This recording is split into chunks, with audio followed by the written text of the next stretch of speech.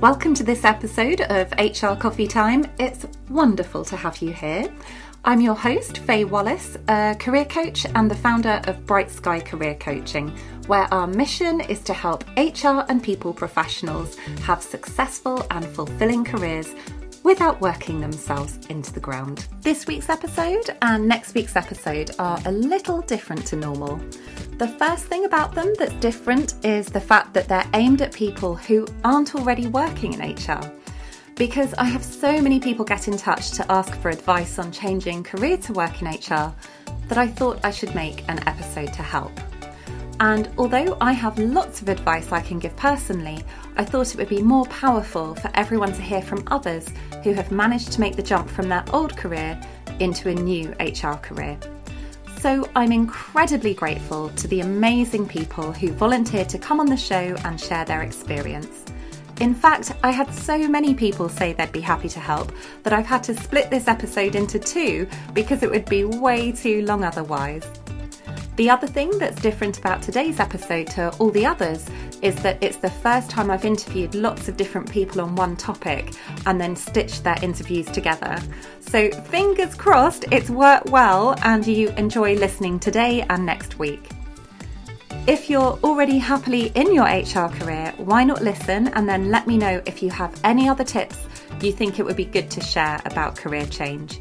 I'd love to hear them, and you can contact me at any time on LinkedIn or by sending me an email.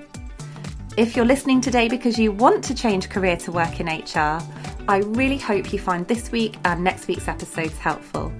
You're going to hear from a range of people from all types of career backgrounds who have moved into different kinds of HR roles across different sectors. They share how they made the change, what they love about working in HR, the challenges they hadn't anticipated, and their advice to you if you want to make the switch, but you're a bit nervous about it or you're not sure how to. The first person you're about to meet is Ruby Harrison. Ruby is an HR advisor who works as part of a small HR team within a new organisation that has been created as part of the NHS. Here's her story of how she changed career to get this role.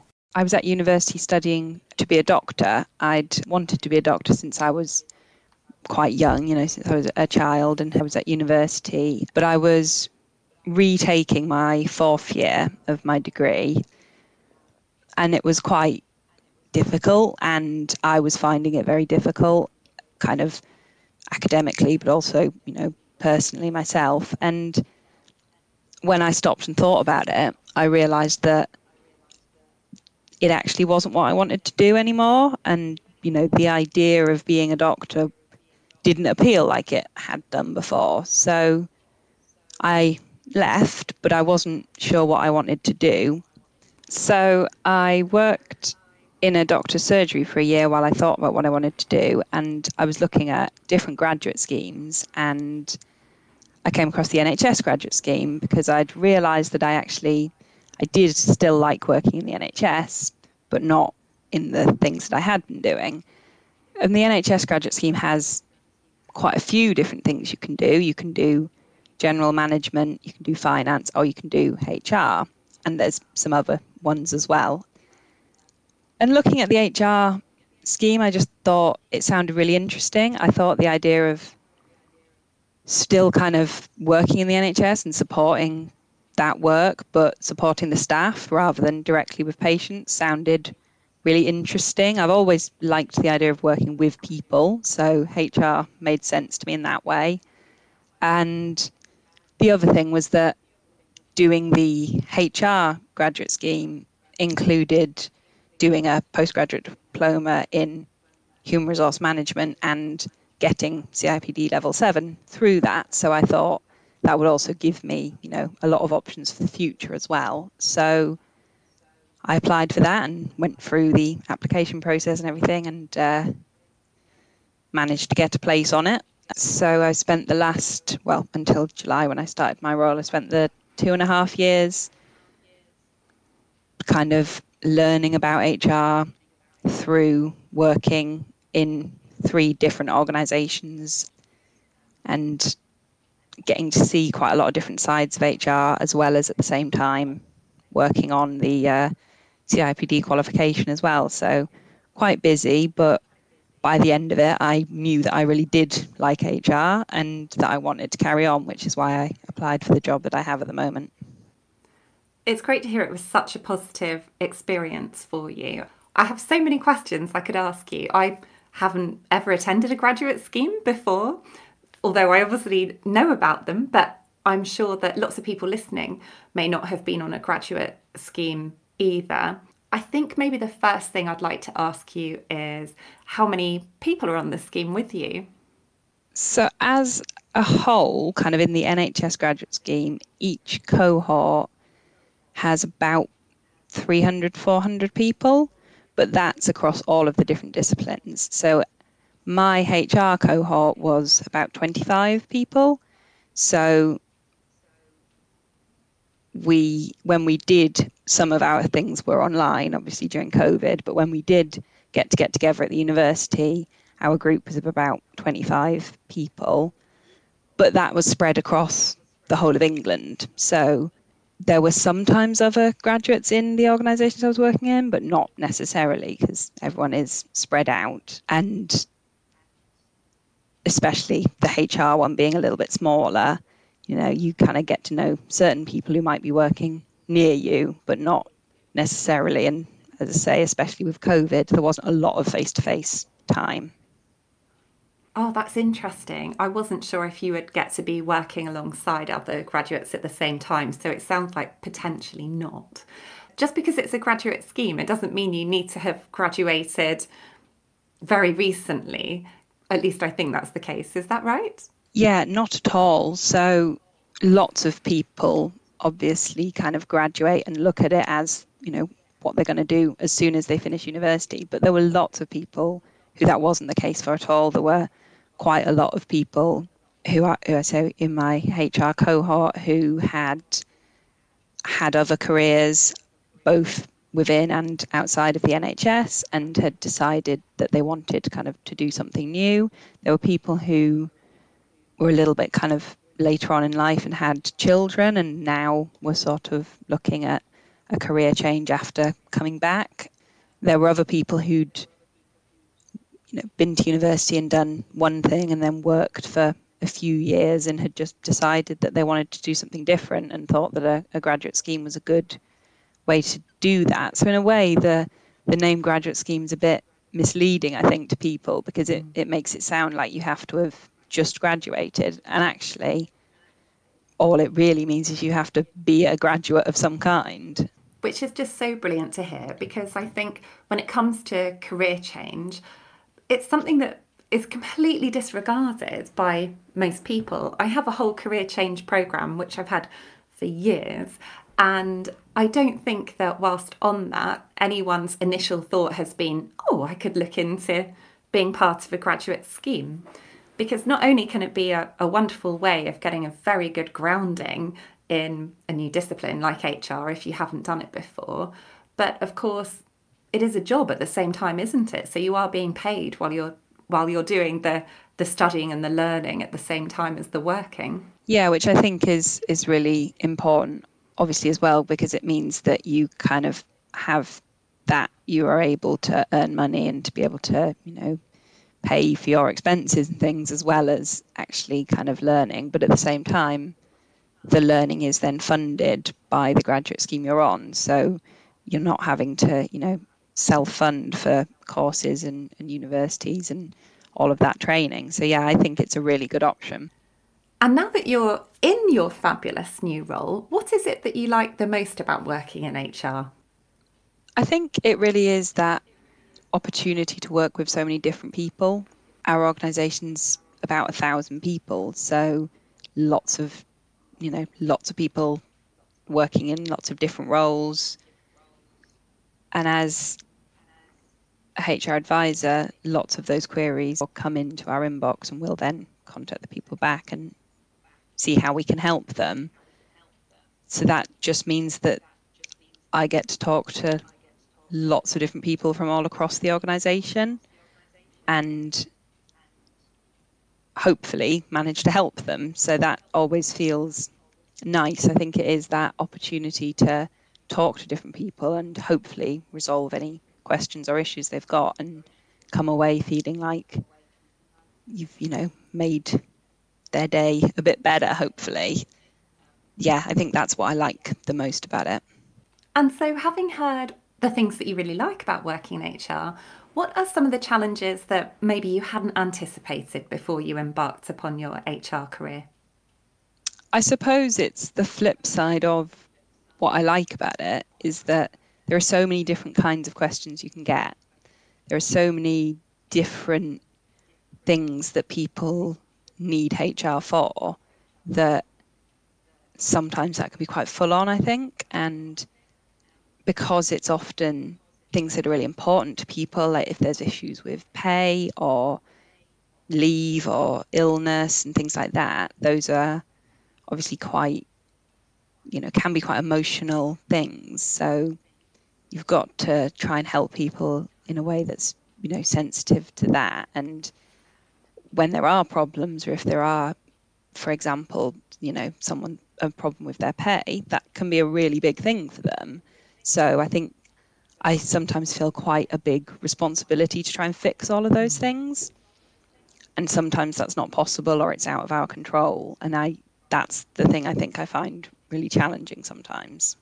What advice would you give to anybody who's listening today who is thinking of changing career to work in HR? I think to have a really good look at what different areas there are in HR. I think that was one of the big things I didn't really know, was all the different things that are involved, and that the different roles you might be doing might not include some of them. So it's a really good idea, I think, to really look into all the options, look into what different HR roles involve, and check that the one that you're applying for, will fit what you want to do.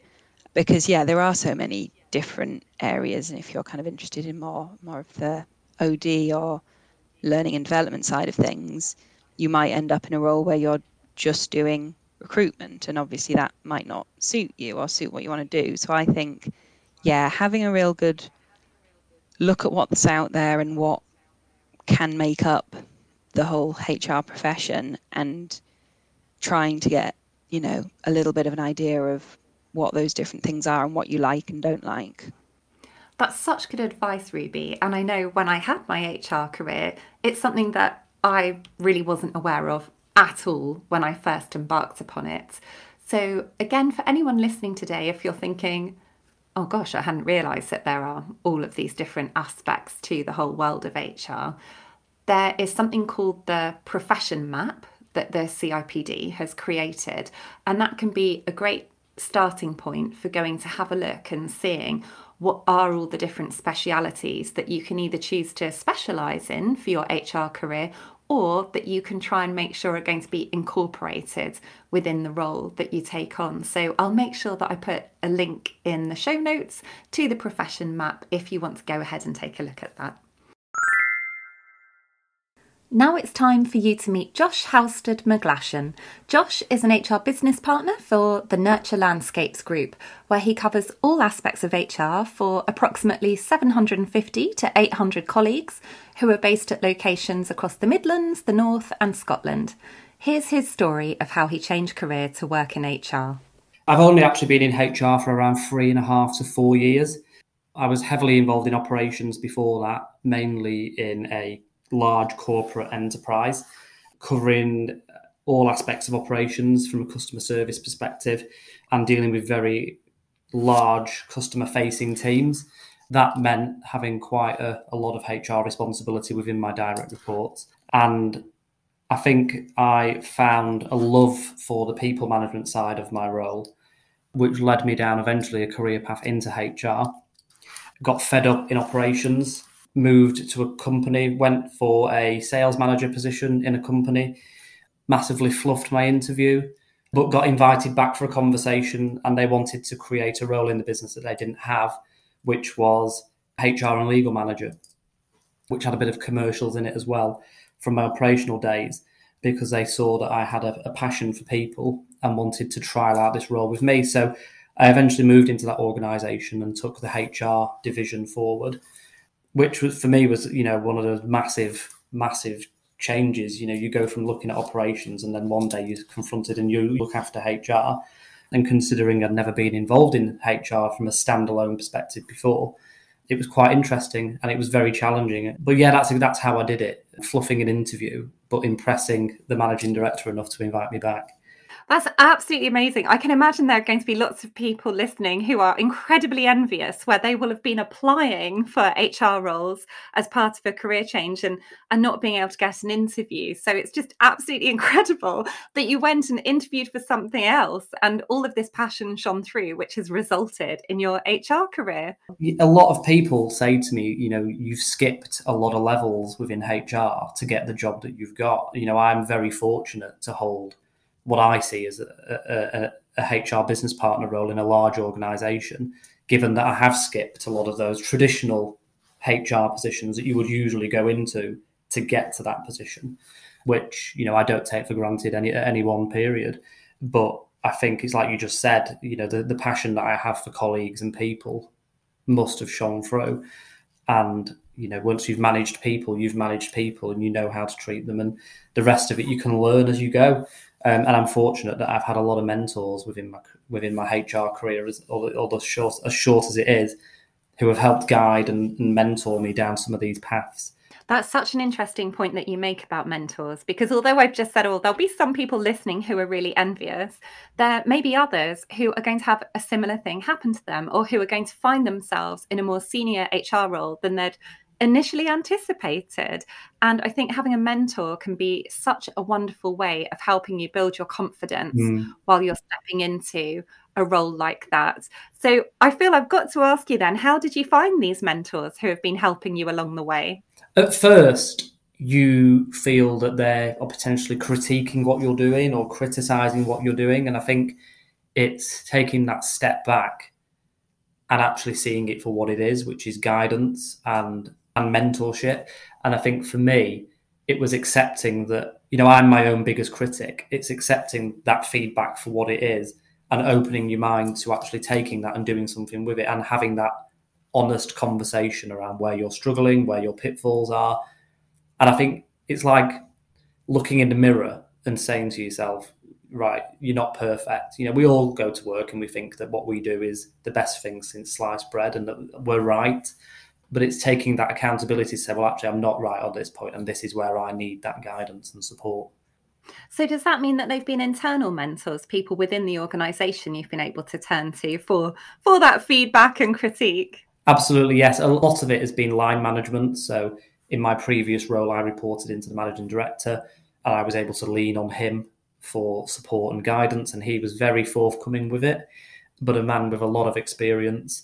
And, he was a very strong guiding hand, given it was the first standalone job I'd had in HR, which he understood. And I think that's why he was there as my mentor.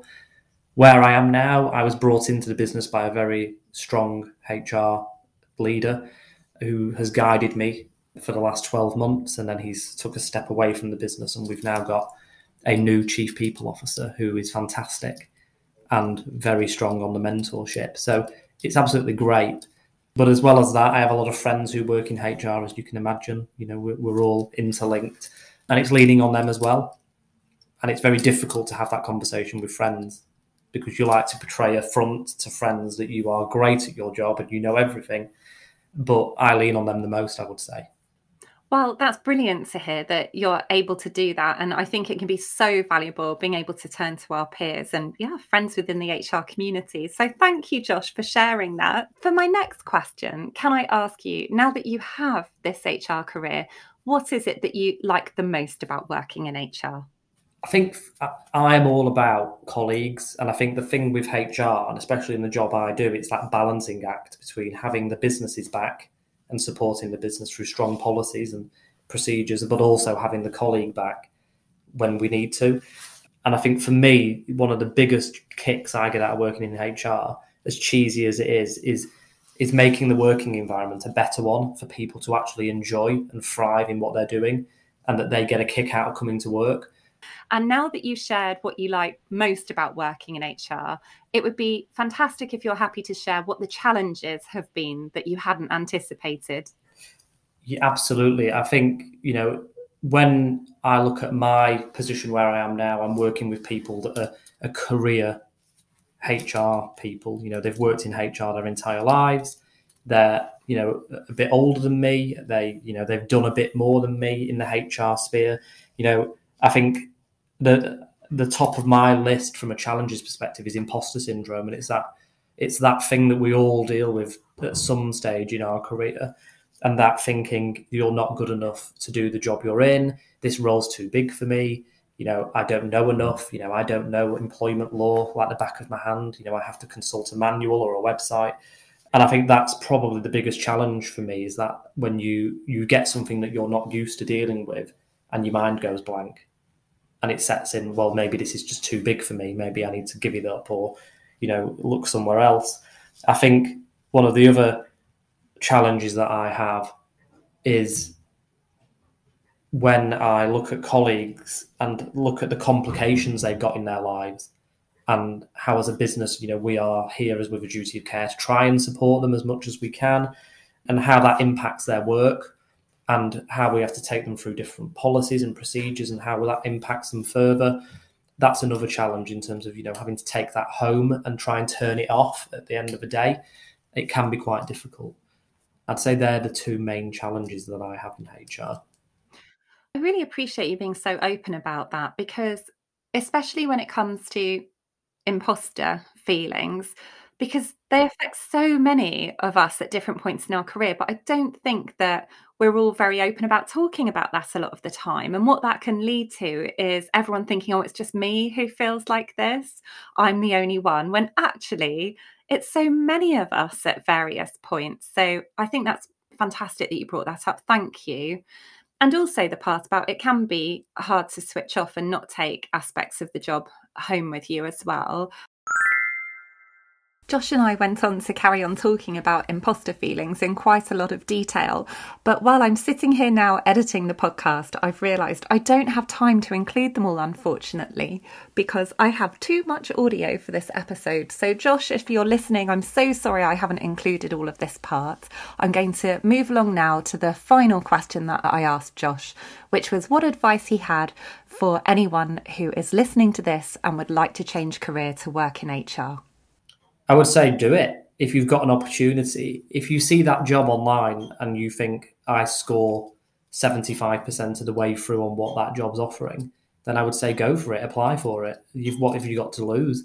You probably get an interview. The market is the market at the moment. People are looking for strong candidates. And one of the things I hear the most in HR at the moment is I'm looking for that person with a different skill set to what I've got in my team already. When I'm looking for somebody at the moment and I'm looking for a person with a different set of skills to someone I've already got in my team or the other two people that I've got in my team.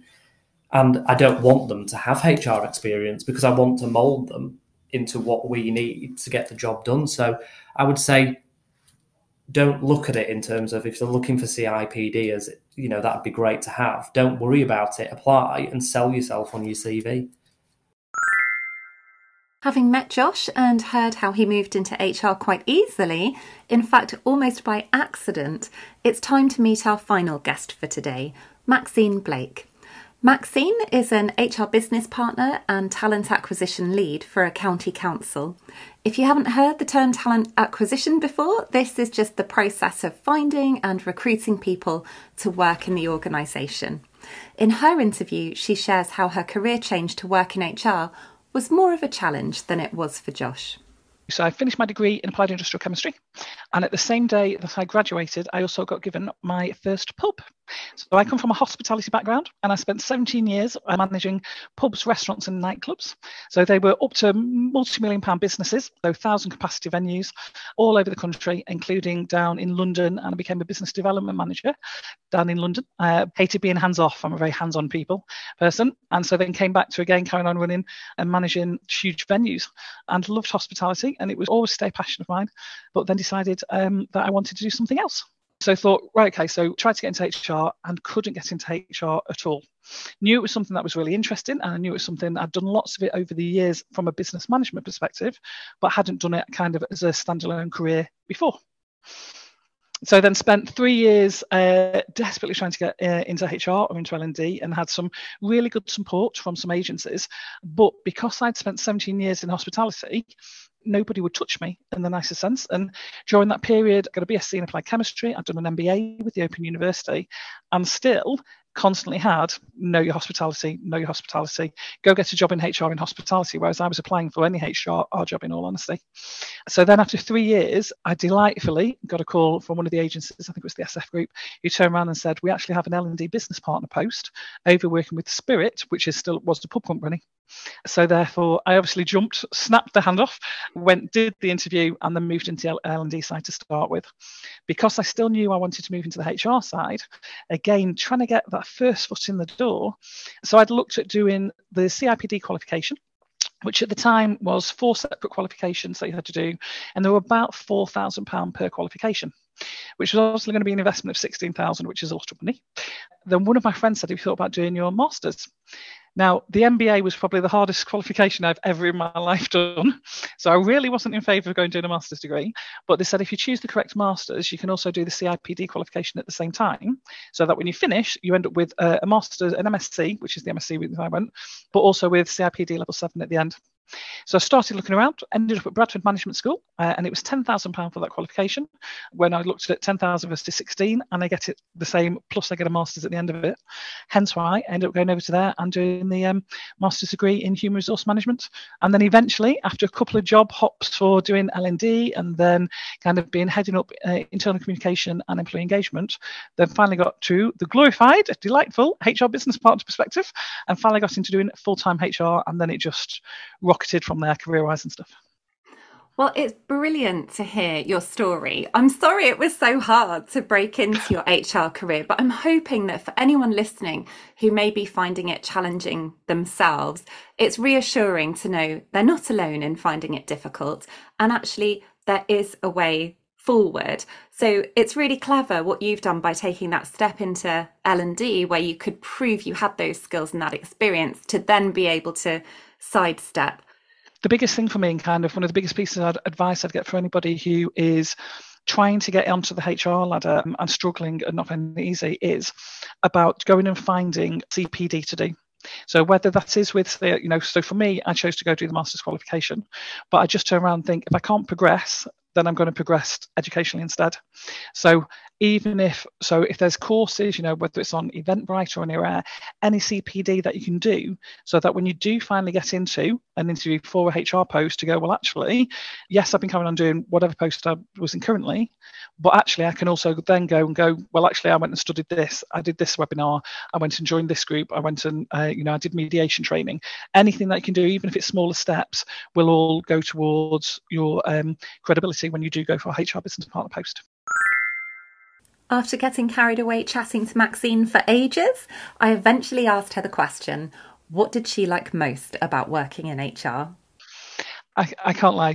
I always look really cheesy. So if I do a LinkedIn post, I always look really cheesy because I love every aspect of HR. The only I've not done is payroll and shared services, but every element of HR that I've been to, I absolutely love. I especially love case law and stuff. But with this specific role, probably the biggest buzz is, and it's almost like sales in a way, is when we land somebody. So that can be where, especially when we've got some either senior roles, so kind of the executive and director posts, or when we've got some real technical specialist posts. So things like we were looking for a tree and biodiversity manager before now, which I was like, we have those? Do we need that? Ecologists, arborists. I'm kind of like, do we have that? I didn't know they had those. But yes, the biggest buzz is when we've either had a candidate that we know is a really good candidate, and therefore then found a post which fits for us and fits for them, and being able to turn around to somebody and offer them a job just feels incredible. Or where there's been a really hard post where they may have been recruiting for 12 months and we fill it with somebody who's great, and that tends to be a lot around the engineering roles where we then manage to fill them, and that's just the biggest high to kind of go, something that's been so difficult for us as an organisation, to just through proactive searches, proactive headhunting, contacting the right people and being able to bring them in is just great. That feels fantastic. So hearing all of those highs, I feel bad actually asking you if you'd be happy to share what the challenges have been. I know you've said that you love all aspects of HR, but I also know that all of our careers come with challenges. So what are some of the challenges that you might not have anticipated? I'd probably say, especially really for those who are looking at moving in from another career, probably the biggest challenge for me was around probably communication, in all honesty. So I've done lots of communication over the years. My father was a theatre manager, so I started off, selling raffle tickets to 1,200 people at a time. So I'm good at comms, and I've always been very confident around communication. But working out, probably the biggest challenge is working out what comms you need to give to different levels within the organisation, and then also considering people's individual ways of communication styles. And if I explain what I mean by that is, so the actual doing the job was never a challenge for me, just because I love learning. So if I don't know how to do it, I'll go find how to do it. But the biggest challenge was working out kind of everyone's little intricacies and idiosyncrasies to a certain extent. So I would go and pitch an idea to a board. Now, nobody ever said boards can be a little bit like a wolf pack, and therefore if one of them starts, then everybody else starts, and all of a sudden you're getting bombarded with the questions. And then it was a colleague who turned around to me and said, pick them off early on. And I said, oh, what do you mean? And they said, because obviously I'd made sure my communication was at board level, so kind of quite high level. But she said, go and speak to the individual directors before you go in, to then go, this is what I'm looking at doing, any thoughts, ideas, etc. So that way, when I went into the meeting, I'd already covered any concerns that people had got, and therefore it landed, and I didn't end up with that challenge from multiple people all at the same time without necessarily having the answers. But then as part of that, then thinking, okay, so the next kind of level down, if I'm looking at kind of the middle management, what does that communication need to look like then? And for the guys, for me on the shop floor, how do I need to communicate with them? So you've got 3 different types to start with. But then on each of those 3 different levels, you have different people within it. So one of my board members, it was a great guy called Dave, and he was a huge reflector. So whereas I tend to speak quite quickly and talk quite fast, and some of that's linked to neurodiversity, but I tend to do everything at triple speed and everything else. With Dave being a reflector, I knew when I went in to speak to him, I need to slow down how I spoke. I need to make it a lot more considered, and also keep it fairly short and to the point. So the way I did is I would go in with him, I'd make sure I was the last appointment for the day, I'd pitch whatever idea it would be, and then say, let's catch up tomorrow morning, because that way I had overnight to reflect. And then in the morning, I'd just say, are you okay with everything we talked about yesterday? 9 times out of 10, it would be. However, if I'd gone in either at my normal speed or my normal pace, then he would just used to sit there going, what? So it's so the communication, working out all the different communication styles and how different people need different communication. So it wasn't just down to the level that you were pitching at, but also what those individuals' learning styles were, to make sure you tailored your approach to what they needed.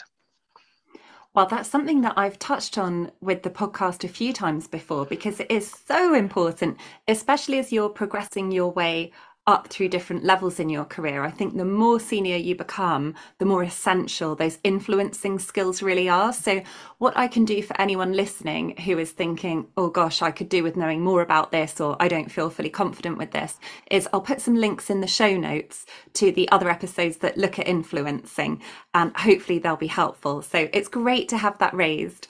So wrapping up our time together today, Maxine, you've given so much advice already, but what else would you like to share with us for anyone listening today who is thinking of changing career? Do it. Only because, whatever the challenges come up, and however hard it seems, as I said, I spent 3 years applying for roles, and it does knock your confidence when people and again, with all the qualifications, all the experience that I got, I kept getting no's, and it does knock your confidence, and you do end up questioning whether or not it's the right thing to do, and actually, maybe I should just carry on doing what I was doing, because I was really good at that, so why am I even sticking my neck out in the nicest sense? If it's something you're passionate about, do it. Don't let anything stop you. Take the knocks, take it as is, because I would think most people have been managers as well, and therefore have, said no to people, and therefore you know yourself, it's nothing personal, and therefore just take the knocks. But if it's what you should do, then just keep focused, keep going down, and I guarantee sooner or later, even if it's only the first foot in the door, you will get that foot in the door, and then you can show people how brilliant you are, and your career can go. All that leaves me to say is a huge thank you to Ruby, Josh and Maxine for sharing their experience and advice. I hope you enjoyed listening to them and learning from them as much as I did. And if you have found today's episode helpful, I would be really grateful if you could rate and review the podcast for me on Apple Podcasts or Spotify, as it helps encourage them to show HR Coffee Time to people who haven't already discovered it. And I would love to help as many people as possible with these free weekly episodes. Thank you so much, and I look forward to being back again next week with the next episode.